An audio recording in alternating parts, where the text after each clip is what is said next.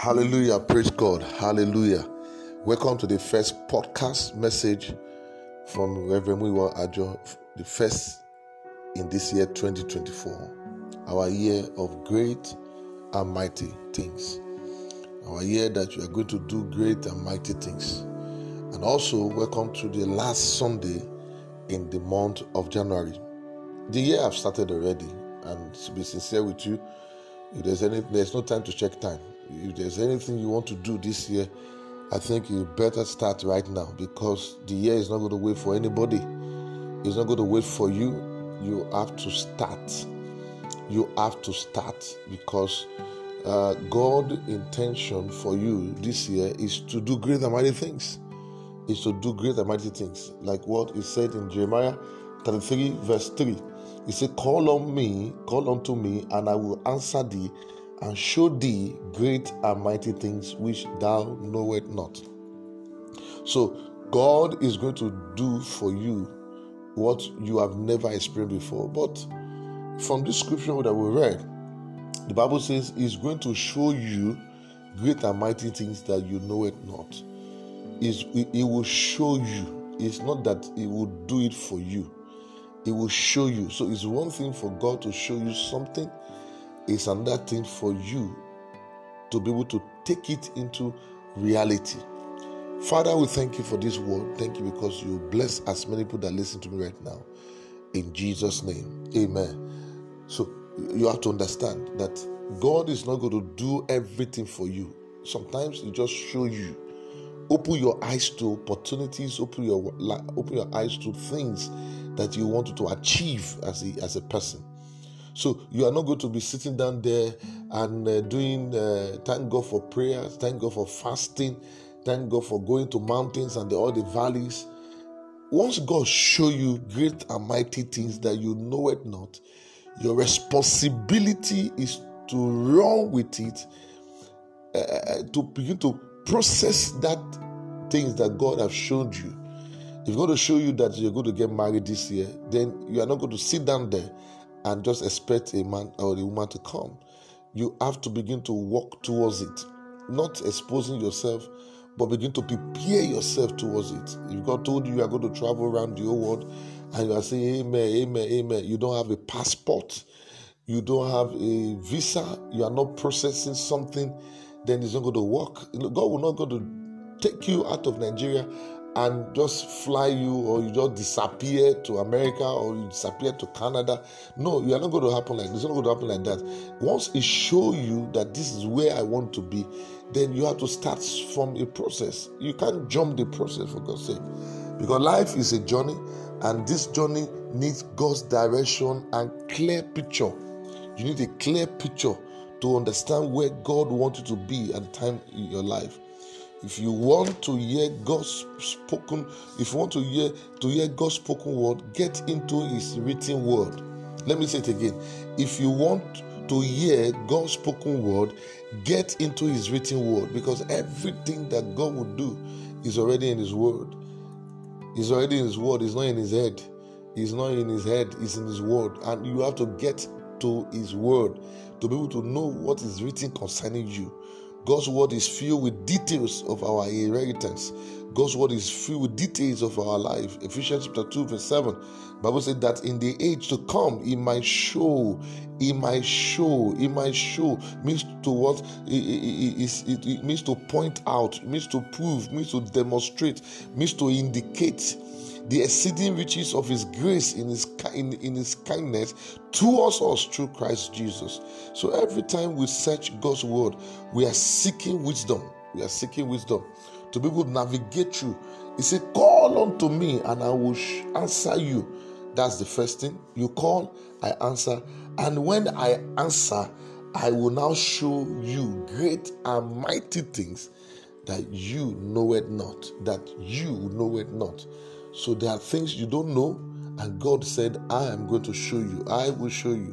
I will show you. And to show you, you have to get to His word. You have to get to His word. When we seek Him in His written word, He will make it a living word. The written word, when we seek the written word, He will make that written word to become a living word. Because Abraham have to seek God out of his father background, out of father's country, and he has to obey, he has to follow, because he needs wisdom. Wisdom is not knowledge. Knowledge is gained and lead to experience and wisdom and expertise. But wisdom is come through impartation from the Lord. It comes through from the Lord. So look at Abraham. God did not say, I will give you something. I will give you a land. I will give you all the land in the world. I'm going to do this. No, God did not say to. He said, I will show you. The Bible says in Genesis chapter 12, verse 1. If you look at that scripture carefully, and that's where I'm going to draw my point from. Genesis chapter 12. Hallelujah. Hallelujah. This is so exciting. Genesis chapter 12, verse 1. Just give me 1 second.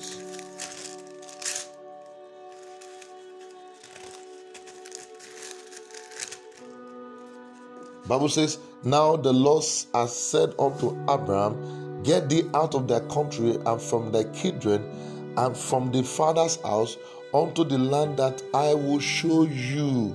He didn't say unto the land I will give you. He said to the land I will show you. The word show there, the Hebrew word means ra, means to inspect, to see, to look, to perceive, to have vision, to find out, to consider, to discern, to behold. He said, Abraham, go out so that I will show you. God does not do anything for any man. He will only show you things that will make you great and will make you mighty upon the face of the earth.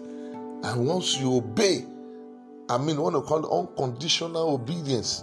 Unconditional obedience, you just obey, then there's no how that thing will not fall into place. Our problem is that we are expecting God to just pounce on us with all the miracles, pounce on us with all everything in life, just everything just fall on your lap as a pack of cherry. No, it's not going to work like that. It's not going to work like that. It's not going to work your life. It's not going to work. So you have to jump into the process of what God has shown you. You have to start working on what He has shown you through His Word, and begin to apply His Word in every details of your life. Because there's no how the Word will become a living Word if you have not engaged in written Word.